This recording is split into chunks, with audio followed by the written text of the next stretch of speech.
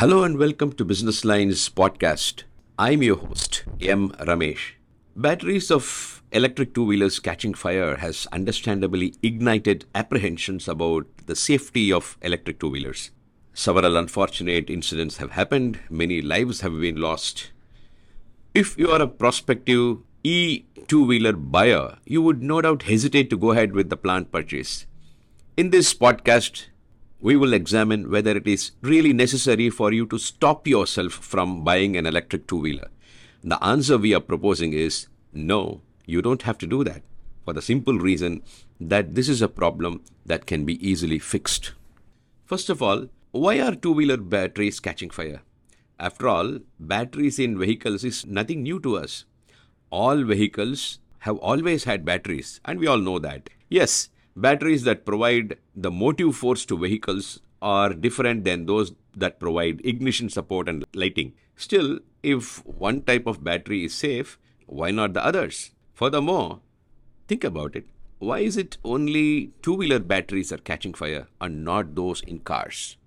Well, the reason are two interconnected factors. First is economics. Two-wheelers are much more price sensitive than cars. Manufacturers therefore go in for the cheapest components and not necessarily the best.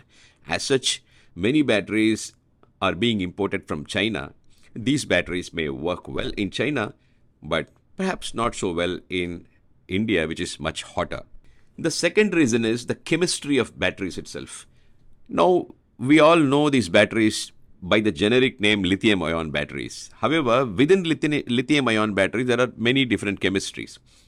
For example, the most commonly used chemistry is called lithium nickel manganese cobalt, called NMC for short. N for nickel, M for manganese, C for cobalt. NMC batteries have often been described by experts as bombs because they easily catch fire if the temperature in which they operate rises. On the other hand, other battery chemistries such as lithium ferrophosphate, LFP, or lithium titanate oxide, LTO, do not catch fire, but they are more expensive than NMC batteries of the same performance parameters. So coming back to the question as to whether you should go ahead with your planned purchase of electric two-wheelers or not, well, I'd recommend that you first find out which kind of battery has been put in the vehicle that you are proposing to buy. If it is LFP or LTO, it's pretty safe. But if it is NMC, even then, you need not stop yourself from buying that vehicle. Only make sure that the vehicle that you are proposing to buy has adequate safety features such as automatic switch off in the case of battery overheating, battery temperature indicator, which could be a visual indicator or a buzzer or a combination of both, an active thermal management system, and a full-fledged battery management system.